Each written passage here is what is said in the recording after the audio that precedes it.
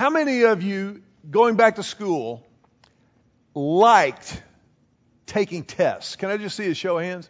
If you liked taking tests in school. We had one guy in the first service. Did somebody raise their hand up there? That's awesome. If you have the courage to raise your hand, I want you to know we have the courage to offer you the counseling that you need. If you enjoy taking tests. You know, last week as a church, we launched this series of messages called Cool Story, Bro, but actually. And the thesis that we're pursuing throughout this series is that every single person, everybody, has a story to tell. And in the hands of a loving, perfect God, in God's economy, every story is sacred.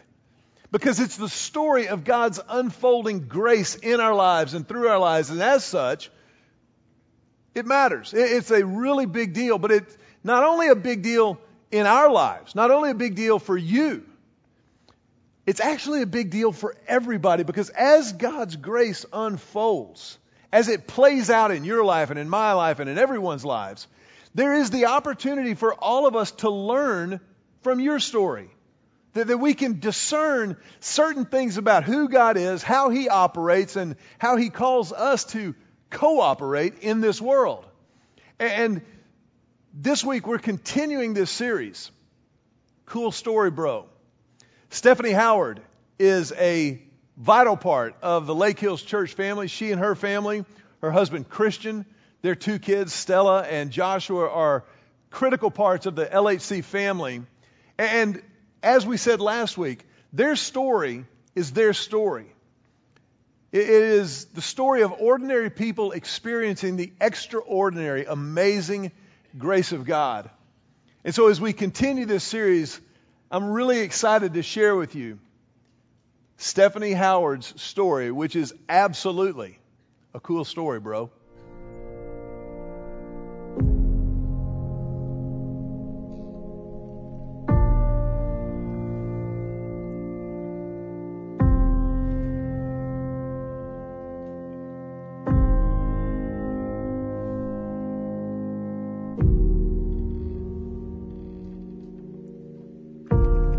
My story goes like this. We took a family road trip to Illinois and Michigan. During that trip, I started waking up at night with a cough and waking each day with a sore back. When we returned to Austin, I went to see the doctor, who prescribed me a Z-Pack and medicine for my cough. A week later, I was coughing harder and completely not sleeping at night. It was the chest x-ray that revealed a mass in my chest. We scheduled a CT scan for the next morning. Within an hour of the scan, the doctor was calling me saying it was lymphoma. We told Stella and Joshua on Tuesday evening. We were very honest and transparent with them. We talked a lot about how things will change, how they can help in the process, and that at the end of the day, the Howard family of 4 is a strong, strong unit.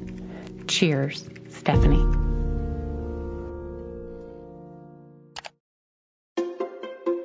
In less than 12 short hours, I will be checking in for my first week of chemo treatment. I received a call this afternoon from Holly at the hospital, confirming my check-in time and also assured me that they are going to take good care of me. God bless them all. They have no idea who is about to embark upon their oncology floor this week. Last Sunday after church, we went to the park and took a few family pictures. Thank you all for your prayers, thoughts, kind words, and generosity. Much love to you all. Stephanie. It is official. When the wind blows, my head is cold. The hair is gone. How does it feel? It feels great. Stella and Joshua shaved the sides, and Christian shaved the top and cleaned up the sideburns in the back part. I must brag a little. I have one good-looking head. I may just get used to this and not want to grow my hair back. I will be arriving at Texas Oncology on Monday morning at 8:30 to start round 2. Here we go. I'm feeling good. Probably doing too much, so I'm trying to sit and relax for a bit. I know it is going to be fantastic. Shoot, I have the greatest doctor, nurse, scheduler, and entire team. My doctor always wears the coolest socks, and of course I comment on them. Well, I told Dr. Chada before I left his office yesterday that he's going to have to come into the infusion room on Monday, as my socks are going to give his socks a run for their money. Love, Stephanie.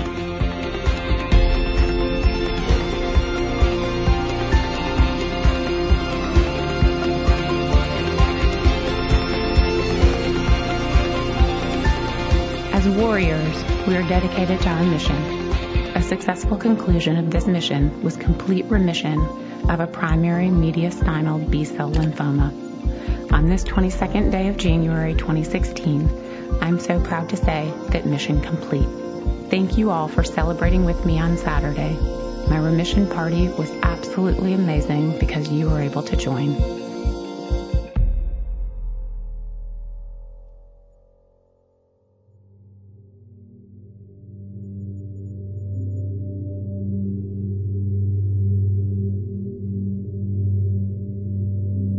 My April PET scan came back showing a new nodule growing from the original tissue.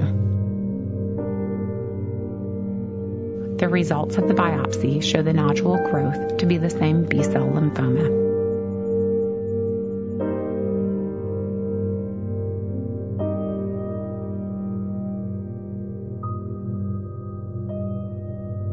Anxiety.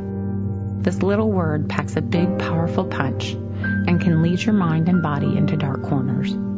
Dark corners where, quite frankly, I don't want or need to be, but I find myself there often.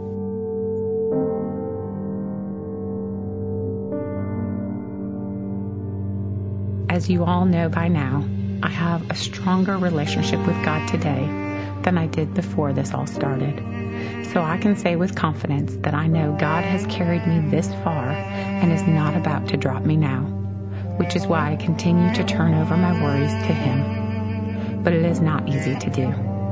Much love to you all. Stephanie.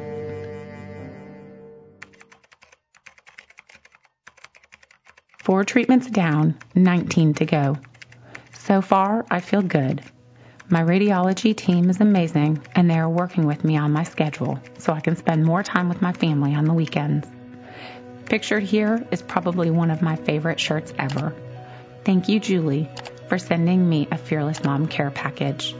Julie Richard is our pastor's wife at Lake Hills Church, but let me tell you, she is so much more than that.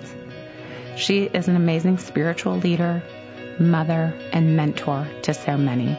Thank you, Julie, for always being there for me and so many others. Our spirited child conversation from a few years back still keeps me grounded to this day. I had to dig deep just this morning and remind myself that it takes someone strong to make someone strong. This morning, I had a woman say to me, "Every time I see you, you have a smile on your face, and I can feel your energy. What is it that you do to have that energy and positivity?" I told her the truth, my trust and faith in Jesus. Her husband's lymphoma is back, and they're consulting with doctors to develop a plan of attack. It was in talking with her today that leads me to believe my next career move is supposed to be in working with patients in some way, shape, or form. This might be something I have to develop skills for, but eventually I will work with others to help them in my daily life. Hip hip hooray! I am filled with so many emotions, I don't know where to start. I am grateful for MD Anderson and for every hand that has touched me. Every single person has made an impact on my life and will forever be in my heart. I am joyful. I am alive. I am cancer-free. I have an amazing family that lifts me up every day. I have friends who genuinely care and have gone beyond the extra mile to help us out. I have a church home and family that I never want to live without. I am excited to get on with life beyond treatments, to enjoy every precious moment with my children, even when they make me want to pull my hair out. Oh wait, I have no hair to pull out, so bring it on. I am excited to see how the Lord directs me and my family.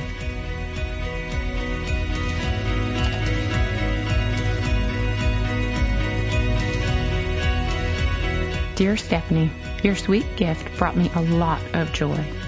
Not only are the socks awesome, but immediately when I saw them, I could picture your beautiful face in my mind. Seriously, you don't even know it, but before Elisa even connected us together, you made a huge impact on me. You see, it was a while ago, last year sometime, and I was feeling a little down. I was at Texas Oncology by myself for my chemo infusion. Sometimes waiting alone in a cancer waiting room can be a little sobering. I've learned over the past 2 years that there is not a lot of joy in most of the eyes around you as you wait. Well, on this particular day, the energy seemed different, more electric and positive. The nurses, I first noticed, were all wearing Wonder Woman socks. While I was getting hooked up to my chemo, Nurse Kendall told me that a woman who had worn fun socks every day of treatment was getting her last treatment that day. I felt so moved that one woman's strength could inspire so many people. Then I saw your family come in the room, and I saw you ring the bell, and I felt blessed to have witnessed your strength. I feel even more blessed now to know you, and to know that you are the Wonder Woman cancer fighter from last year. Amazing how God works. With love, B.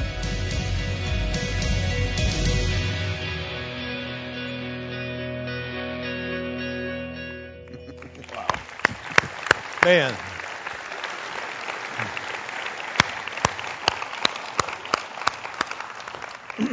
I don't know, unless you've done that in some other setting or in some other way, I'm not sure that we can fully appreciate or grasp the kind of courage that it takes to tell that story, not only for Stephanie, but for her whole family. And so, as your pastor and just as a church family, would you join me in just saying thank you to Stephanie? She's here on the front row this morning. Stephanie, thank you so much. We appreciate it.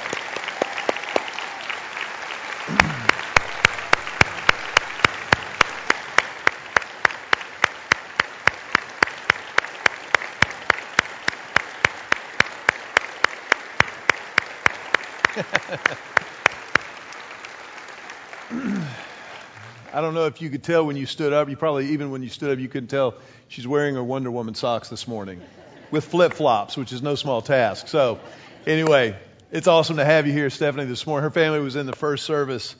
But if you'll remember, I asked you before we shared that story, I asked you how many of you enjoyed taking tests. You know, I was a pretty decent student in high school. College was a little bit different story. I squeezed 4 years into 5. But I think all of us can remember that feeling of sitting down to take an exam in school. I think when you hear the word test, that's where most of our minds go. You may have even had the nightmare when you were graduating high school or college that you had a final exam that you hadn't been to the class for the whole semester and you were going to fail and therefore not graduate and your parents would disown you and you'd just fail in life and yada, yada, yada.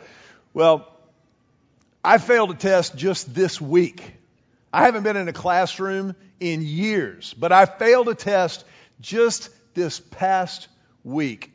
You see, Julie and I, when we got off of our family vacation, Julie and I made a commitment to each other that we were going to kind of, get our lives back in order, top to bottom, and part of that was going to include eating clean. We were going to we weren't going to be psychotic about it, maybe one cheat meal a week. But other than that, we were going to be, pretty disciplined and eat clean on a regular basis. But, everybody say but. Don't you know those but moments just happen? This past Friday, we had a group of high school and college kids over at our house, and Julie and I had not really planned our diet and our menu, and as such, we weren't really prepared. And so I just ended up grazing on what the college and high school kids and their metabolisms were eating. And, I had a few pita chips. They were whole wheat, but they were pita chips. And the pizza got there, and I had a piece of pizza. I was drinking water, but I was just kind of grazing here and there. When all of a sudden, with nobody in the house, all the kids were out in the backyard, the doorbell rang. And doorbell rings, you go answer the door. I open, I go, yes, can I help you? And there standing in front of me is a messenger from the dark side. He says, "Hi, you had an order from Tiff's Treats?" Now, for those of you who are not from around these parts, Tiff's Treats delivers to your house chocolate chip cookies. But not only chocolate chip cookies, warm chocolate chip cookies. And he places in my hands a box full of chocolate chip cookies and snickerdoodles that nobody else in the house even knows is there yet. This is what we call in theology a moral dilemma. And so I'm carrying the cookies into the kitchen, and like the box is warm in my hands. And I set them down. Julie was back in the back. The kids were outside. And before I even knew what was happening, I ate 5 of them. 5. And then later in the evening, when the kids had their fill, I went back for more. I failed the test. You see, it was a test because of the commitment Julie and I had made to each other. We were going to eat clean and have one cheat meal a week. And for the record, our cheat meal had been the night before as we celebrated our anniversary. So I'm set for the next 2.5 weeks on cheat meals. But you know, tests come in a lot of different forms. There's a wide variety of tests. As a matter of fact, every single thing that you do, every decision that you make, every word that comes out of my mouth, every conversation that we have, everything in life is ultimately a test. Now, I'm not saying that everything is directly a test from the Lord, although He does test us to be sure. It's not always that kind of a test. What I mean is, everything that we do, every decision that we make, is a test that reveals what we really believe. It's a test that reveals what do we actually value. In essence, everything that we do is a test that reveals who we really are. Who am I when nobody else is around? What do I watch on TV? Where do I go on my internet browser? What are the choices I make about how I'm going to spend the money that God has entrusted to me? How do I talk to my kids when nobody's at the ballpark to hear it? All of these things are tests. And this can be a little bit overwhelming if you stop and think about it for just a moment until you realize the fact that Jesus Himself is tested every single day. The gospel of Jesus gets tested in every corner of the world. And by the way, for those of us who go by the name of Christ follower, it gets tested in every single corner of our lives. What I mean by that is the gospel is tested because in every situation people are asking, is it real? Is this Jesus thing valid? Are the claims that He made to be both God and man and the hope of the world and the source of forgiveness and salvation, is that real? Or is Jesus this Jesus guy just some crackpot, or even worse, maybe a con man who had a hidden agenda that nobody really understood? Well, the fact of the matter is, Stephanie Howard's story, like so many others, is a beautiful, beautiful expression of the fact that Jesus passes this test in flying colors. Now, there's a problem because you and I are administering a test when it comes to the subject of suffering, when it comes to the subject of grieving. We administer a test to God that God never agreed to sit for. You see, my emotions tell me, this is what I want to be true. I want it to be true that if God is all powerful, and He is, and God is all loving, and He is, then surely He would eliminate and eradicate all suffering. How could an all-powerful and an all-loving God allow His children to suffer? But it's the gospel itself. It's the person of Jesus Christ who resolves this dilemma, who brings this into focus like no one else can or ever has. Jesus offers not a philosophical answer, but a personal solution. If you've got your Bibles with you, I want you to look in 2 Corinthians chapter number 1.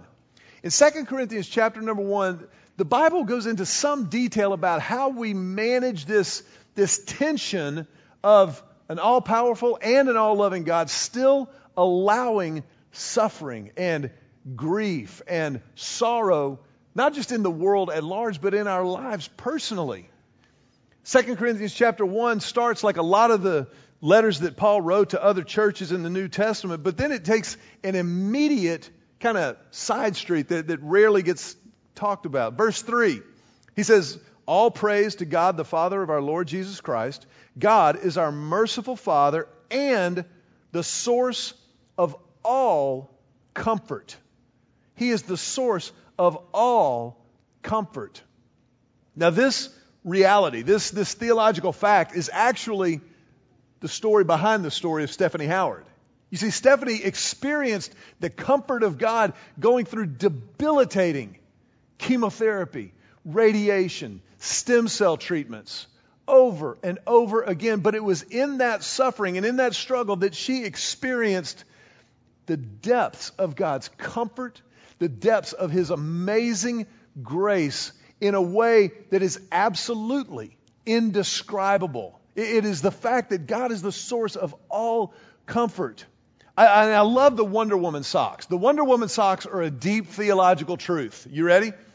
You see, Stephanie had somebody just give her socks because when you take chemo, your feet get cold, you get cold, and they say, hey, here's some socks. And by the way, they are killer Wonder Woman socks.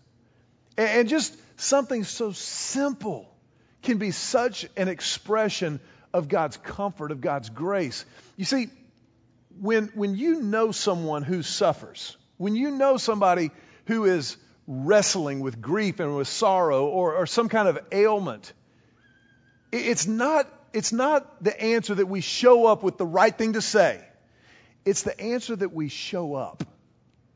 That we just show up. They don't want our pat answers. This is not the time to walk into the chemo ward and start spouting scripture. Give them some Wonder Woman socks. Now, I'm not saying scripture doesn't matter. The Bible is God's word. It matters a lot. But in that moment, give them some socks. In that moment, bring a casserole. Well, what says love more than a casserole to someone who is grieving? Now, I may be revealing and, exposing my Baptist roots here, but I'm just telling you, that's how you love somebody. That's how you comfort someone. Just tell them, I'm not here with answers. I'm not here with pat answers. I just want you to know I'm here. I'm here. You're not crazy and you're not alone. I'm here. You see, yes, God is the source of all comfort, but usually, the vehicle that God uses to deliver His comfort is other people, is other followers of Christ coming alongside. Check this out. Look at verse 4 in 2 Corinthians chapter 1. Paul goes on. He says, God, He comforts us in all our troubles so that we can comfort others. When they are troubled, we will be able to give them the same comfort God has given us. You see, our suffering is never, in God's economy, just about us. As a follower of Jesus, as a part of the family of faith, we are never expected to suffer alone. If anything else, we're expected to suffer with each other. Remember, we grieve with those who grieve. We mourn with those who mourn. We celebrate with those who celebrate. That's part of the miracle and the mystery of the family of faith that is the church. Stephanie Howard and her family, they had a support system because they had dug in. They had said, we will be a part of the body of Christ. We will connect with other people. We're not going to just show up on Sunday mornings unless we have a better offer, unless brunch looks really good. We're going to dig in. We're going to be a part. And it was when they got to this point of suffering that they discovered the miracle and the mystery and the awesome blessing that God intends the church to be in all of our lives. And so, yes, I'm the pastor of the church. I'm biased. I freely admit it. But here's the deal. Just because I'm biased doesn't mean I'm wrong. We need the church. We need each other. We need that connectivity. That's part of the beauty of what we get to be a part of.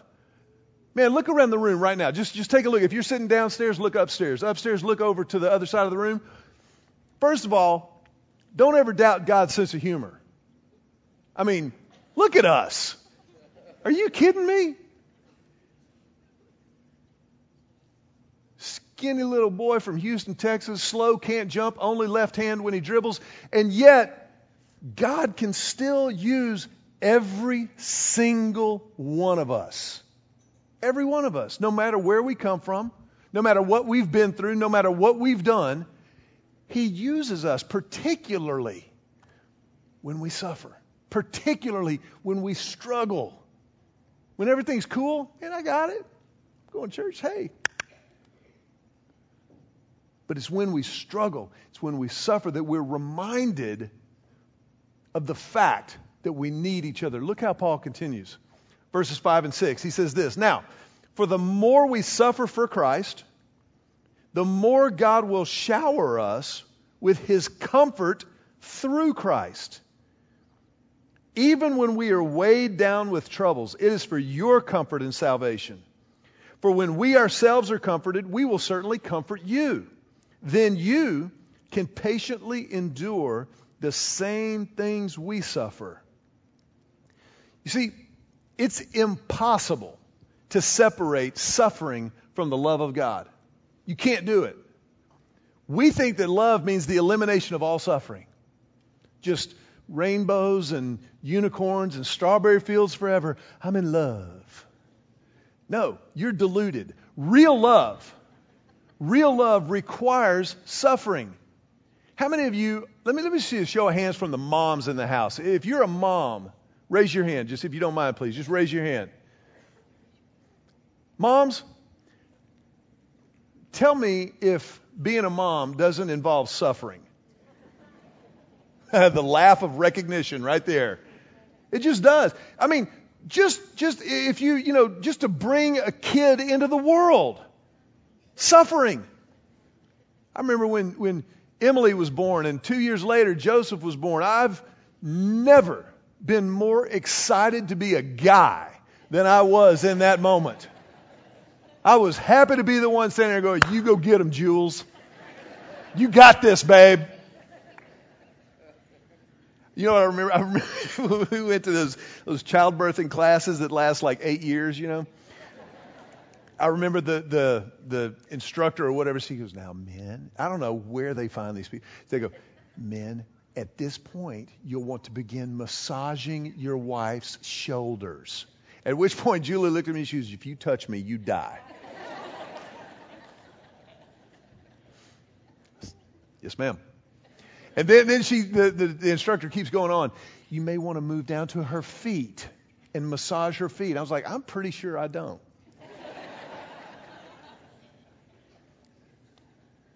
You see, Jesus engages in our suffering. There is no other prophet, teacher, guru, spiritual advisor. No one engages and participates in our suffering like Jesus. You see, we need to understand that there are three things that we need to hang on to. Because as I said, my problem is my emotions. My emotions want to believe that surely God will eliminate all suffering. But the facts are different than the feelings. The facts are different than the feelings. And it's imperative that we, kind of like we did last week, we need to submerge beneath our superficial sentiment and get down into the real and the raw. What is actual? Here are three things you need to remember about suffering. And I would encourage you to write these down. Number one, God allows suffering. He does not cause it. God does allow suffering. And I will just tell you before you ask the question, Most of the time, we don't know why. Now, a lot of times in retrospect, we can see what he built into us. We can see what we learned, what we experienced of him. But most of the time in the moment, why is going to be a long time coming.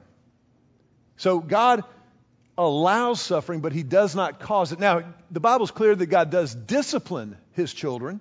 He disciplines us because he loves us. A loving father disciplines. Only a father who hates his children never disciplines them. So he will discipline us, but when we're talking about real suffering, he will allow it many times. And in his supernatural, all-powerfulness, omnipotence, he will use our suffering and turn it for his purposes and our good. I don't understand how that happens. It's a supernatural, divine piece of spiritual jujitsu, but it's real, and this is the promise of God. He allows it, but he does not cause it. Number two, God himself suffers. God suffers. The Bible tells us when we sin, it grieves the Spirit of God. God grieves. He is driven to sorrow by our sin. Not because, oh man, they missed one of the 10 commandments. They're going to make a 90. No. Because God understands that our sin is our brokenness. And when we sin, when we walk away from the life he created us to live, then we're walking away from him. We're walking away from the purpose, the peace, and the joy that he's created us for. And because of his love, he grieves that for us. Those of us who are parents, you know what that's like. You watch your kids maybe in middle school, high school, as you kind of start to give them more room to breathe and more freedom, and you watch them make decisions, and you're kind of like, oh man, this is going to be critical. This is going to be key. It's going to be fascinating to see what happens here.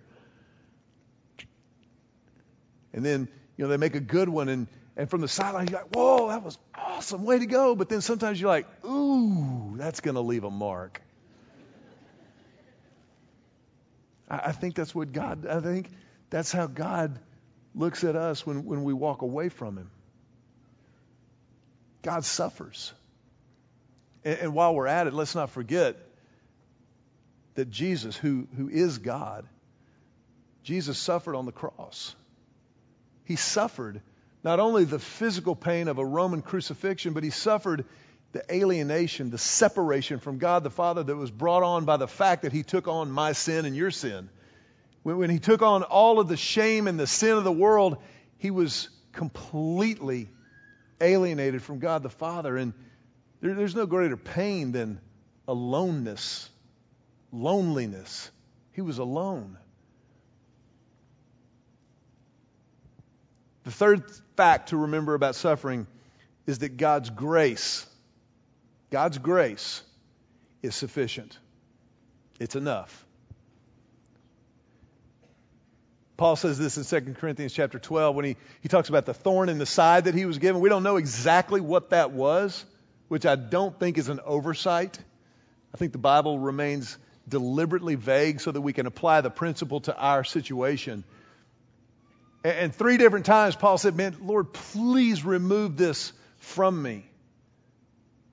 Please remove this trial, this thorn. And 3 different times God says, no, because my grace is sufficient for you. I'm going to do something in you bigger than that thorn. And I'm going to use that thorn for my purposes and your good, Paul. But remember, nobody engages our suffering like Jesus. Jesus participates with us. That's why the Christian faith is not a religion, folks. It's a relationship. Now, we can turn it into a mere religion and just a kind of list of do's and don'ts and rituals. But it's so much more. It's this relationship. And to get at this, we need to go to Hebrews. In the Bible, Hebrews chapter 4. The Bible in Hebrews talks about Jesus as our great high priest. And this is what it says in Hebrews 4, verses 15 and 16. It says, this high priest of ours, this mediator, our representative, the representative of the people to God, this high priest of ours understands our weaknesses. For he faced all of the same testings that we do, yet he did not sin. So, let us come boldly to the throne of our gracious God, and there we will receive his mercy, and we will find grace to help us when we need it most. When we need it most. Now, I don't know where you are today. Hopefully and prayerfully, you've never had to sit through chemotherapy treatments. But if you hang around long enough, you'll suffer. You will grieve. You will experience heartache.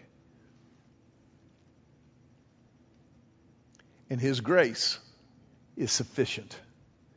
You see, this great high priest, this Jesus, comes into our lives and engages with us in a relationship. And so when you hurt, he hurts. When you celebrate, he celebrates. When you win, he wins. You lose, he loses. It's all together. All for one and one for all. And it's in this relationship that the amazing grace of God becomes so much more than a great song. It's in this relationship that the amazing grace of God infiltrates and plays out in and through our lives. I want to ask you, if you will, just for a moment, bow your heads. I want to invite you into a time of prayer. If you're here today and you've never stepped into that relationship with God, personally, definitively, then as a church, we want to give you the opportunity to do exactly that right now. Just to pray right where you're sitting. A prayer of beginning, a prayer of commitment. Just silently talk to God.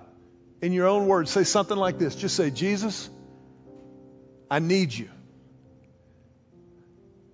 I need your comfort. I need your grace. I need your life. I need your love.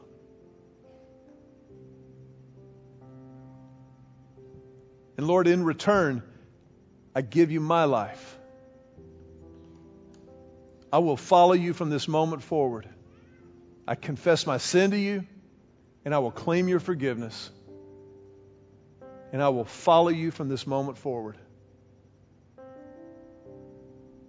Lord, I pray this prayer in your name.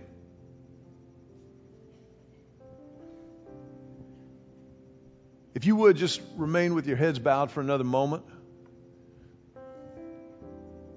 We bow our heads just in reverence for God, for who he is and what he does. And if you just prayed to step into that relationship with Jesus, I want you to know this is the greatest moment of your life. It's a pivotal moment. And it's one that, as a church, we get to help in whatever way we can. And so before you leave today, I want to ask you just to do a couple of things. If that was your prayer and you stepped into that relationship, will you just let us know that on the Connect card that's in your program? Before we end the service here in just a minute or two, just fill that card out. It'll take you about 20 seconds. There's a place to indicate there, I committed my life to Christ this week. Once you fill that out, tear it off at the perforation there on the fold and just hand it to an usher on your way out, one of our hosts. And that will allow us, number one, to celebrate that with you, but also just to help in any way that we can at whatever pace works for you. But then second of all, if that was your prayer, as our heads are bowed for just another moment, would you just raise your hand? Just raise your hand and hold it up high over your head for a couple of reasons. Number one, to mark this moment in your life. To stamp it and to say that was real, that happened. And as you hold your hand up, I want you to know this is a once and for all kind of prayer that you prayed. You don't have to do it again next week or, re-up every year. You prayed that prayer. God heard it. And now it's time to begin living in a relationship with Him. The second thing that your hand in the air does is it stamps this moment in the life of this church. Because there's nothing more important to us than that in your life and others like it. And so as a family of faith with you and around you, we honor that and we celebrate it. And our family tradition is that as you put your hands down, we like to just put our hands together and tell you, welcome home. Welcome home.